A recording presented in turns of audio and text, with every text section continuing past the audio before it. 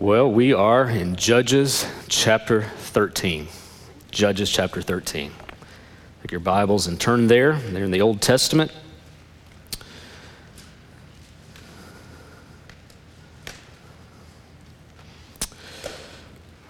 So how you liking Judges so far? Oh, yeah. Yeah. I don't know what you just said, but it sounded interesting. Yes. It's quite a book. Especially when you begin to go through its entirety and see just the narrative that unfolds. If we're not careful, it can be quite an overwhelming book as we have been making our way through it and seeing all of the evil and sin and corruption that takes place. But God is faithful. So we come to chapter 13 today, which begins the story of probably the most well-known of the judges in the book. Samson, at least thanks to the comic book pictures we've seen in the children's Bible and Sunday school posters, right? We kind of know, or at least familiar with the story of Samson, and we're certainly going to look at his life, really getting more into his life next week and the week after, and see how all that we can learn even through how God used this imperfect man to do Israel good. But before we get to the specifics of his life and see how God used him, I think Judges 13 is a great place to stop us for a moment and remind us that the book of Judges is a great reminder that the true deliverer in the book of Judges is not a man or a woman. It is the Lord. The Lord is the hero of Judges. And in fact, we could say that the Lord is the hero of the entire Bible. Even though there are many human agents, many human people, this is kind of the same thing. Many humans in the Bible that God raises up and uses, it is ultimately God who is the hero. It is God who is the one that brings deliverance. It is God who does these great things. The true hero of the Bible is the same one who inspired the Bible. And so, as we begin this narrative of Samson and really the preparation for his arrival, really today I think it will serve us well to see how chapter 13 reminds us of how God is at work and he is the hero all the way throughout this book and really the entirety of Scripture. And so I want to read chapter 13, we're going to pray, and then we'll dive right into our passage today. Judges chapter 13. Beginning in verse 1, and the people of Israel again did what was evil in the sight of the Lord. So the Lord gave them into the hand of the Philistines for 40 years. There was a certain man of Zorah of the tribe of the Danites, whose name was Manoah, and his wife was barren and had no children. And the angel of the Lord appeared to the woman and said to her, Behold, you are barren and have not borne children, but you shall conceive and bear a son. Therefore be careful, and drink no wine or strong drink, and eat nothing unclean. For behold, you shall conceive and bear a son. No razor shall come upon his head, for the child shall be a Nazirite to God from the womb. And he shall begin to save Israel from the hand of the Philistines. Then the woman came to her husband and told him, A man of God came to me, and his appearance was like the appearance of the angel of God, very awesome. I did not ask where he was from, and he did not tell me his name, but he said to me, Behold, you shall conceive and bear a son, so then drink no wine or strong drink or eat nothing unclean, for the child shall be a Nazirite to God from the womb to the day of his death. Then Manoah prayed to the Lord and said, O Lord, please let the man of God whom you sent come again to us and teach us what we are to do with the child who will be born. And God listened to the voice of Manoah. The angel of God came again to the woman as she sat in the field, but Manoah, her husband, was not with her. So the woman ran quickly and told her husband, Behold, the man who came to me the other day has appeared to me. And Manoah arose and went after his wife and came to the man and said to him, Are you the man who spoke to this woman? And he said, I am. Manoah said, Now when your words come true, what is to be the child's manner of life, and what is his mission? And the angel of the Lord said to Manoah, Of all that I said to the woman, let her be careful. She may not eat anything that comes from the vine, neither let her drink wine or strong drink or eat anything unclean. All that I commanded her, let her observe. Manoah said to the angel of the Lord, please let us detain you and prepare a young goat for you. And the angel of the Lord said to Manoah, if you detain me, I will not eat your food. But if you prepare a burnt offering, then offer it to the Lord. For Manoah did not know that he was the angel of the Lord.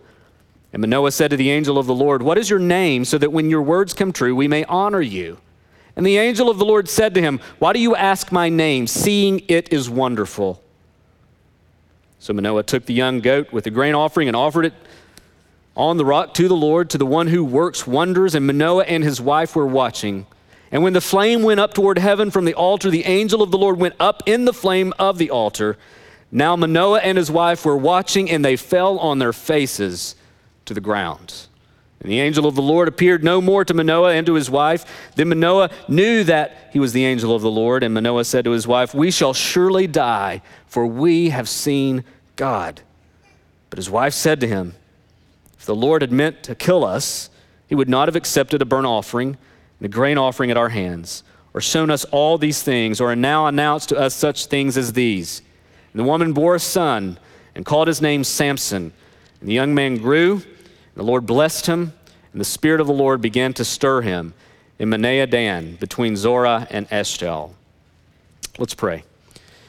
Father, as we consider your word today from Judges 13, would you help us understand more about you?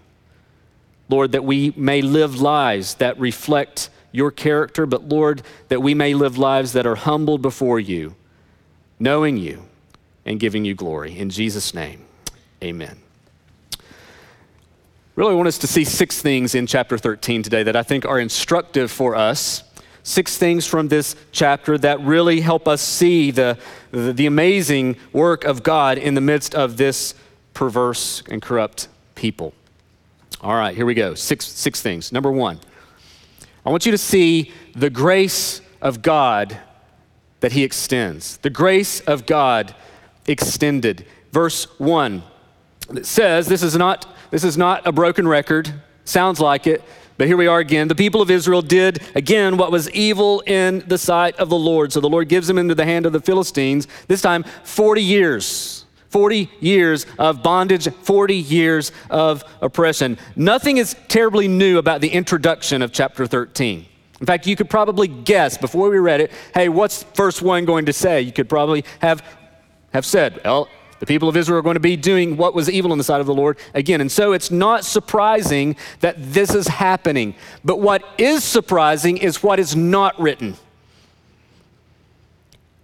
What is surprising is what is absent this time.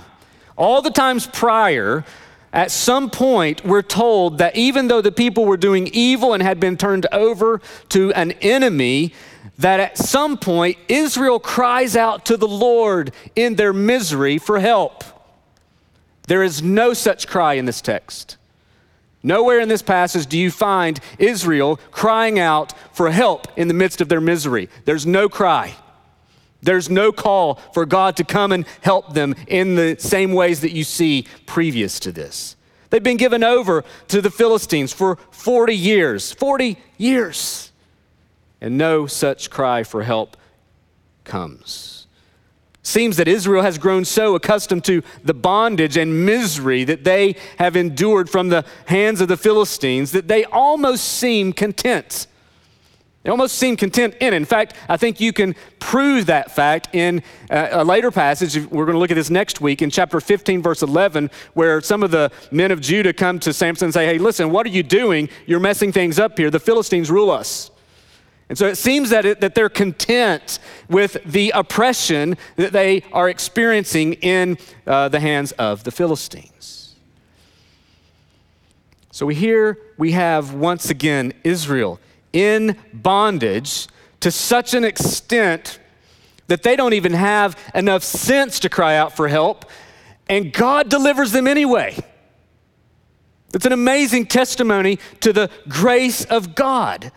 God acting to deliver his own people who don't even acknowledge their own status. You know, I'm reminded of those, sometimes you see these TV shows about intervention, right? Where people have just been so enslaved or oppressed by some kind of addiction or some kind of problem. You could even, the hoarders, right? You know, that TV, I mean, we could go, not just drugs, but all kinds of things that just kind of oppress people, and they almost just are happy in their misery. And it's only by the generosity of their family that kind of come in, swooping in kind of as this team effort to intervene, to remove them from the harm that they're doing themselves and the harm that they seem content in. I think it's a great picture of what's going on here. What we have in chapter 13, at least in the preparation of Samson's arrival, is God intervening in the midst of his people who refuse to see their plight, who refuse to cry out for help, and yet God is faithful and good to intervene in a way that magnifies his grace. Certainly Israel did not deserve God's kindness. They had turned themselves away time and time again from him. They had adopted and accepted the idols of the surrounding peoples and seemed now content in the oppression of the Philistines. No cry, and yet God acts. You know, if we only received God's help and his grace only when we were able to be wise enough to cry out for it, then we would be in a world of hurt. Think about that. If God only acted when you cried out for help, how bad off we would be. We should be thankful that God has acted in who knows how many ways. When we've not cried out for his help, he's still sustaining, he's still preserving, he's still protecting. He will hold me fast, right? Even when we're dumbfounded, even when we're ignorant, even when we're so content in our selfishness and stubbornness, God is working. You know, I think this text destroys the unbiblical idea that God only helps those who help themselves. Because that's not from the pages of Scripture. Simply not true. God not only helps those who cannot help themselves, he helps those who don't realize they even need help. It's a testimony to his grace. It should blow our minds to see God do this. I mean, if we could record every dispensation of God's grace in our lives, we would be blown away. As we should see, first and foremost, the grace that God extends in this passage. This is a testimony, this preparation to bring Samson about is a testimony to the goodness and the grace of God. Number two, second truth that we see is the help that God provides. In verses 2-7, this couple is introduced. We meet a man by the name of Manoah, and the passage also mentions his wife who was barren. Now, the fact that she was barren at the time is something of a common thing that we find in the scriptures. We've been here before with Sarah, with Rebecca, with Rachel. You keep reading, you're going to see it with Hannah, and even later with Elizabeth. I mean, this is something that we are accustomed to seeing in the scripture. But I want you to notice something here in this passage that you don't see in the other examples of these women who were barren initially. While the passage here gives us the name of Samson's father, Manoah, we are not given any details on his mom, not even her name. So not only is she barren, she's anonymous. I like what Del Ralph Davis said in his commentary. He summed it up really well. Samson's birth is another instance of God's way of prefacing an exceptional work of God with exceptional difficulties. Yahweh will bring salvation out of nothingness. Here we have a woman whose name we do not know in a situation she is powerless to overcome, and yet God acts in a wonderful way. God calls her to be the very vessel through which he was going to provide Israel's Savior at this point in their history. You should be thinking, by the way, if you're familiar with the New Testament narrative of Jesus' birth, that this is very similar. This is really a type of foreshadowing of what would later come and be perfectly fulfilled in the coming of Christ. There's a lot of differences, though. We'll be seeing those as we make our way through the narrative of Samson in the coming weeks. But this is the way of God. He brings salvation and hope in the midst of hopelessness and impossibility. No way physically possible that this lady who's nameless could have a child, and God comes to her and says, you're going to have a child. My deliverer, my Savior is going to come through you. That's how God works.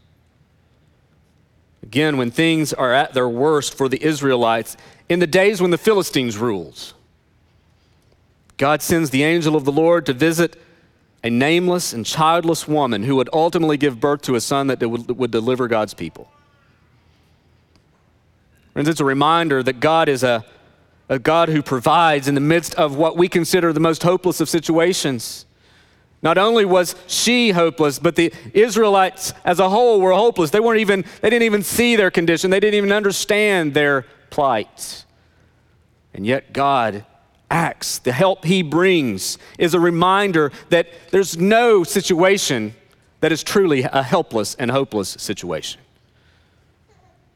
This passage is like these that remind us that no matter how bad things are, God can still do amazing, miraculous things. And that should encourage you, friend. That should encourage you, because you may find yourself you will, no question, you will find yourself at points in your life where you think things are so dire and so hopeless and so helpless that you just don't know what's going to happen. But God is the one who turns the impossible into the possible, because he is faithful. We need to see the help that he provides. It should be a source of encouragement to us. It should remind us that there should be no delusions about where our help comes from. Our help comes from the Lord. Number 3, another truth that we see is that the prayers that God hears. In verses 8 and 9, you see Manoah prays to the Lord. Oh Lord, please let the man of God whom you sent come again. We know the angel of the Lord comes and reveals to his wife that she's going to bear a son, and then he leaves. And Manoah says, hey, I want to hear from him myself. And so the man of God returns just as he prayed. Now, he's not asking for the man of God, you need to get this, he's not asking for what he calls the man of God to return so that he can be convinced that this is going to happen. It's not as if Manoah is doubting his wife. And it's not as if he's doubting God. He's praying to the Lord for the man of God to return, not to be convinced that his wife's going to have a son. Apparently he believes it. But he wants to seek help and instruction in raising the child. So in essence, he's saying, what are we going to do with this child? We need help. That's a prayer I pray about 50 times a day. What am I going to do with this child? That's basically his prayer here. I don't doubt that this child's coming. It's just when he comes, what are we going to do with him? What's his mission? Verse 9, we're told that God listened to the voice of Manoah. It's a simple statement in this larger narrative, but don't pass that simple statement up. And God listened to the prayer, to the voice of Manoah. I think we often take prayer for granted. Well, of course, God hears prayer. Of course, God heard his prayer. We might think that, and we might just read that, of course. But friends, when you stop and you think about just what prayer is to begin with, it's an amazing reality. There's no reason, humanly speaking, no reason that a holy, righteous God should listen to the prayers of an unholy, unrighteous people. But he does. It's a miraculous event, I think. A miraculous event that takes place every time the sovereign God of the universe stoops to hear the prayers of weak sinners. Because you realize what privilege we have. The other day, our Sophie, she's 5, she comes into the kitchen. It's in the morning, and she comes with one shoe on her foot. She's getting ready for school. And that shoe is tied in an awful knot. Well, she had been trying to tie her shoe. She's been working on this for quite some time. And so she asked me if I could fix the knot so that she could tie her shoe. Well, I do that. After a few minutes of struggle and a little assistance here and there, she finally ties her shoe on her own. Well, that was a moment of excitement. So what does she do? She asked me to untie it so she can go show every person in the house that she can tie her shoe, not aware of the clock and time is running short that we have to get out the door. But she's excited, and so she wants everyone else to know she was amazed that she could finally tie her own shoe. You know, I'm sure if we could think back to that point in our time, that for each of us, and even more so our parents, that we were thrilled the moment we could finally tie our shoe. But now, as time has gone on, shoe tying seems burdensome, doesn't it? I mean, some of us were thankful when they came out with the Velcro stuff, right? Or the slip-on shoes. My wife will tell you that even though I have tied shoes, that most of my shoes are tied just lightly enough so I can slide right into them without having to tie them each time. I mean, it just takes too much time. It's a burden, right? We don't have time to tie shoelaces. So isn't it amazing how we can go from it being an exciting thing that we just want to do it over and over again to it's too much of a burden. We just want to slip our shoes on and just be on our merry way. I think that's a great illustration of how we should think about prayer. When we realize for the first time that we actually can talk to the creator of the universe, how thrilling, how amazing, how awesome that is, that we can actually communicate with the creator, and we can bow our knees before him and he hears us. But as time goes on, we somehow lose a sense of that excitement and thrill and amazement that the creator of the universe actually delights to hear the prayers of his people, and prayer loses its thrill, it loses its excitement, and it becomes more and more burdensome, and we treat it like we just slide our shoes on. Let's just say the prayers we need to say and get on our day, right? Get on our merry way because we've got things to do. And we should never view prayer that way. We should never get to that point, but we do. I think we treat prayer like that. It's a reminder that we shouldn't, just this brief interaction here that Manoah has with the Lord should remind us that we should never lose our sense of awe that God hears the prayers of his people. When we lose sight of that great privilege and what we are actually allowed to do, we will not hold God or the privilege we have with him in high regard. And let this be a motivation for you to pray. Let this be an encouragement for you to pray, not begrudgingly, but with joy and with expectancy. Do you see Manoah, his confidence in God? He's not saying, Lord, I need proof this is going to happen. I need help when this does happen. He is confident in God, and he's pursuing God, and he's pleading with God, and God hears him and he responds.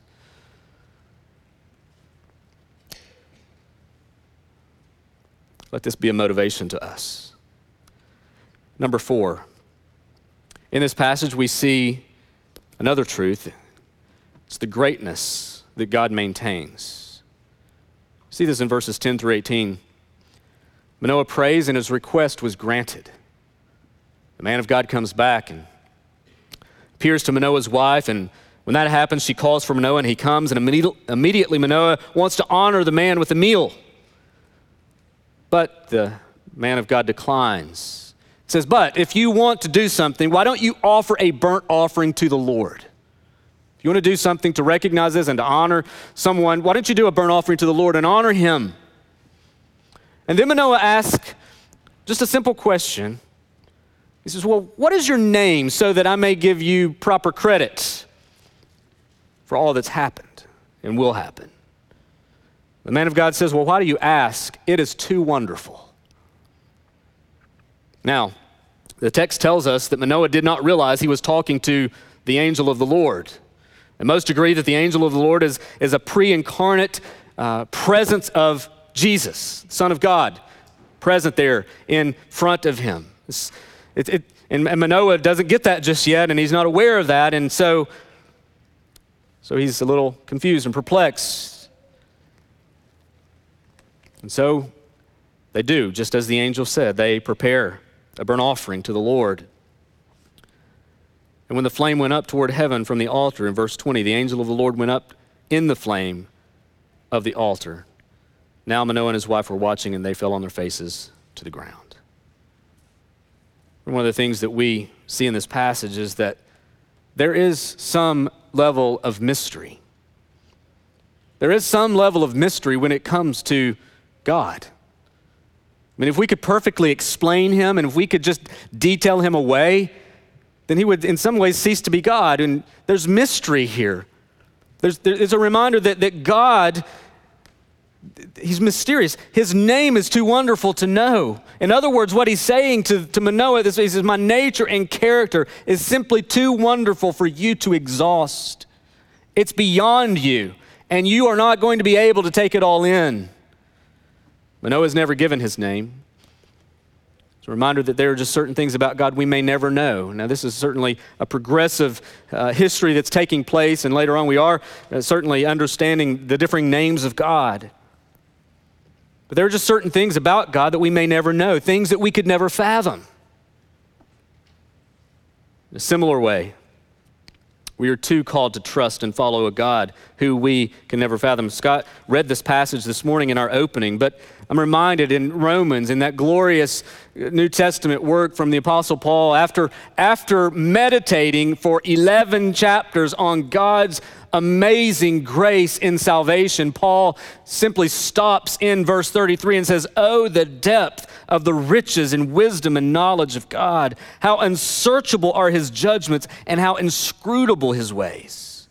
For who has known the mind of the Lord? Who has been his counselor? Who has given a gift to him that he might be repaid? For from him and through him and to him are all things. To him be glory forever." This passage is not saying that we cannot know God, but I do think it's reminding us that we cannot exhaust him. We can know him, but we cannot fully exhaust him. He has given us all that we need to know, and that glimpse of him in his word and in creation is enough to leave us humbled and amazed for the rest of our life. In fact, you cannot encounter the greatness of God and not be humbled by him. Why do you think Manoah and his wife fell to their faces? God's greatness is a pride destroyer. They are humbled before him. They see his greatness at that moment that the angel of the Lord is taken up in the fire, and they are humble before God because they realize before whom they have come. The greatness that God maintains. He is a great God, and even when we don't know everything about him, we are still humbled by him because of who he is. Fifth truth that we see is the response that God deserves, and you see that there beginning in verse 19 down through verse 23. Noah, they offer, they see what happens, they fall on their faces to the ground, then the angel of the Lord appeared no more to Manoah and his wife. Then Manoah knew that he was the angel of the Lord. And Manoah said to his wife, "We shall surely die, for we have seen God."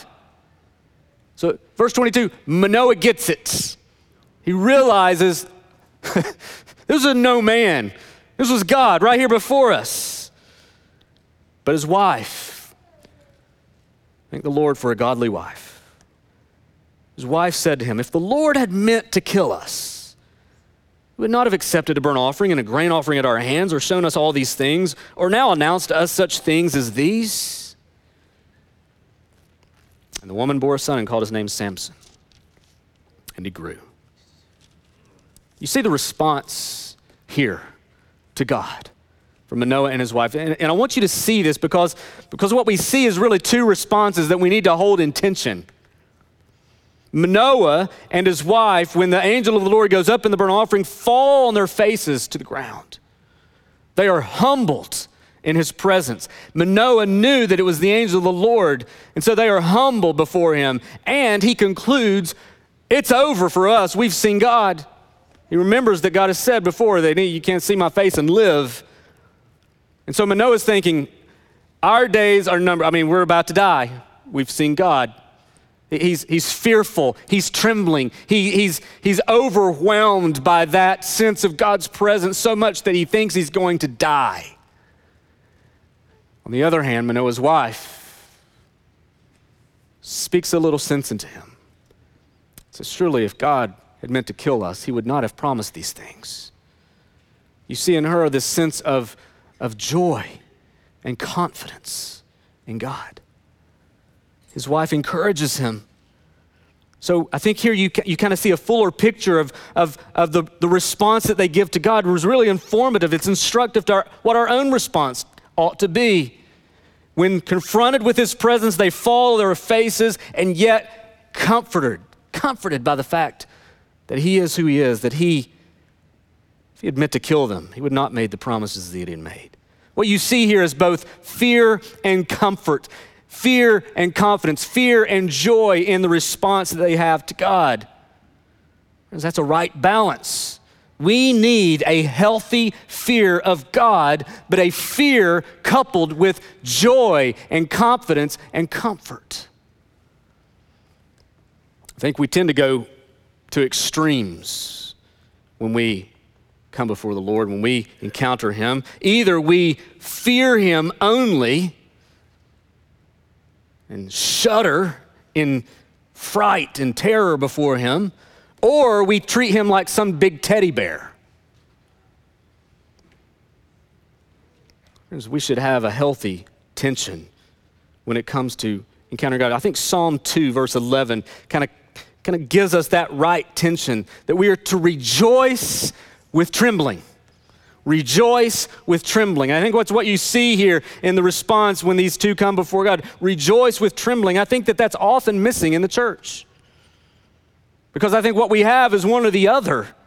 Either churches have made worship such a production that there's no sense of reverence for God at all. It's just a show. Or people are so caught up with the reverence piece, there's no room to express joy. Friends, we're called to both. We're called to rejoice with trembling, to be joyful, to be confident, to be comfortable in God's presence, but yet to revere him, to fear him. And how do you approach him? People often, this is kind of a pet peeve of mine, people often romanticize this love relationship with God. Use language that you would use towards your own spouse. I've always said if we can sing, if in worship, if we're singing songs, and I always say if I can sing it to my wife, we're not singing it in church. Because I don't want there to be any confusion as to who God is. He's not your boo, right? He's not your honey. He's the God, the sovereign God of the universe, who deserves praise and worship and honor, and that can be expressed in joy and reverence at the same time. Understand who he is. Don't romanticize God. Don't romanticize him. But yet, you don't have to cower before him. You don't have to be afraid of him in the sense that you never want to kind of speak to him, because he's made a way for you. He's made a way for you to not only know him, but to worship him, to follow him, to walk with him. Friends, we're called to fear God. We're to tremble before him in awe, but yet with confidence, with comfort, and with joy. How you respond to him is important. I think what we see here in their response to him is kind of instructive for us in that. It's not a perfect instruction. It's not full and perfect in how we ought to do that, but I think it's certainly representative of what we ought to do when we understand who God is. But then number 6, we see the way God works. See the way God works in verse 24 and 25. It's amazing that most of chapter 13 is preparation for Samson's birth. Most of the chapter is dealing with his parents preparing for his arrival, and only 2 brief verses at the end concern his birth. And really, when you get to chapter 14, there's not much about his childhood. Does that sound familiar? very similar to the birth narrative of Christ. Significant time leading up to his birth and brief reference to his childhood and then ministry as a man. That's what we have with Jesus. So why do we have such a thorough description of the preparation leading up to Samson's birth, unlike we do with the other judges? And not just simply the calling of a man or a woman who already exists. I think it's a reminder that God doesn't just work on the fly. God doesn't just work with things that are already in motion. God just doesn't work with what he has before him.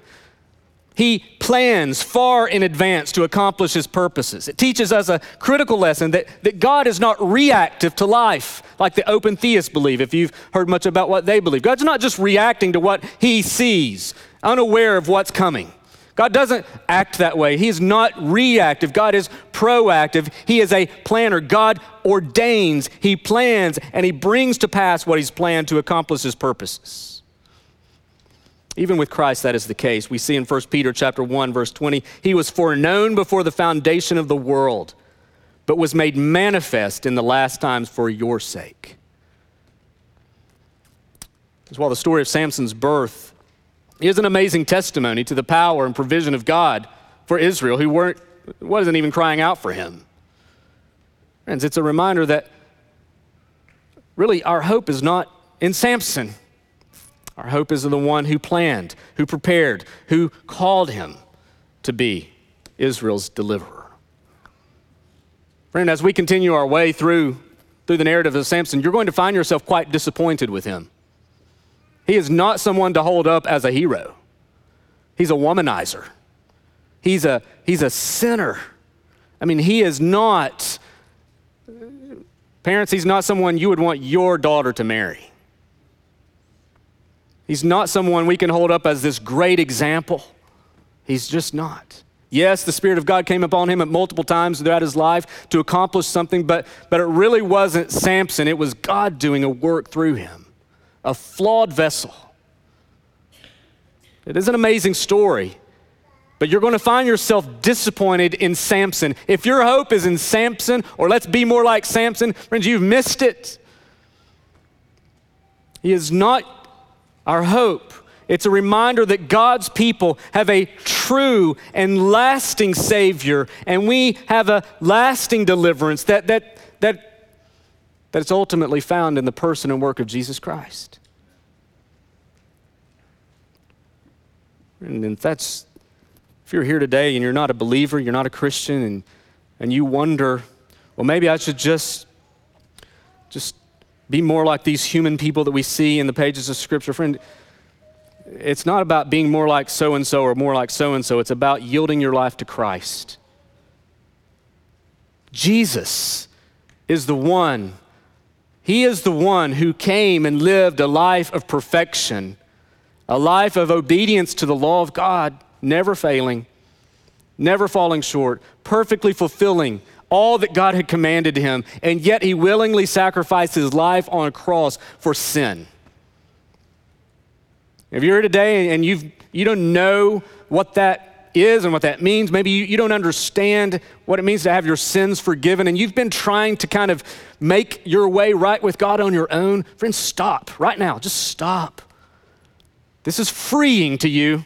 What I'm trying to explain here is going to free you, because you will never do enough. You will never do enough to please God, because he is holy and his standard is perfect. If you can reach perfection and maintain that, have at it. But friend, your hope is the one who's already done that. Christ. He is perfect, but yet he died in the place of sinners. And for whoever would trust in him, whoever would believe in him, would have their sins forgiven and be saved. And that is for you. Quit trusting in yourself. Quit trying to do things your way, and just simply turn your eyes away from that and put your eyes on Christ. Believe in him and trust in him, and he will save you. He will save you.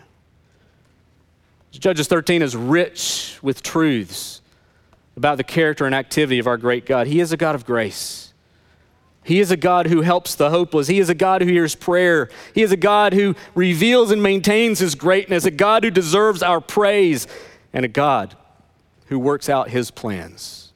He's not reactive in any way, but he sets out to do exactly as he has planned. And we can trust him. And we can know that he is a God that we can honor, that we can trust, and that we can celebrate and follow. He is awesome in every way. Let's pray together. Father, we do thank you for reminding us today of your greatness.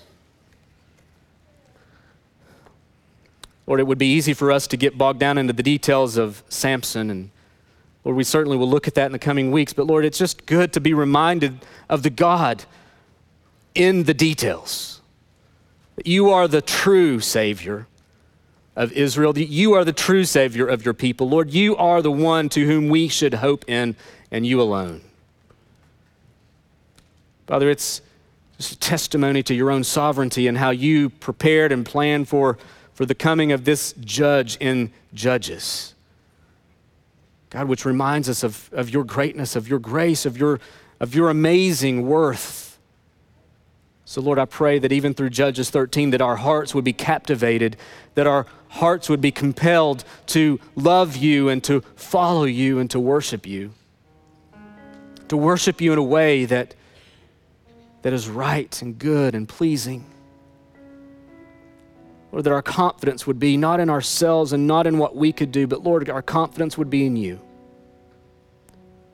So Lord, help us to see as we need to see. And Lord, even as we prepare to sing and leave in just a little bit, Lord, help us to be resolved in our own hearts and lives to follow you. Father, you know our struggles and you know our own failures. God, you know us better than we know ourselves. So Father, would you expose in our own hearts those places where we have failed to see you for who you are? Lord, would you expose in our own lives what we need to see so that we can repent, so that we can trust you and be more like Christ? Father, would you have your way and would you do a great work? We pray this in Christ's name. Amen. Let's stand together and sing. Let's respond as God calls us to today. Let's sing together.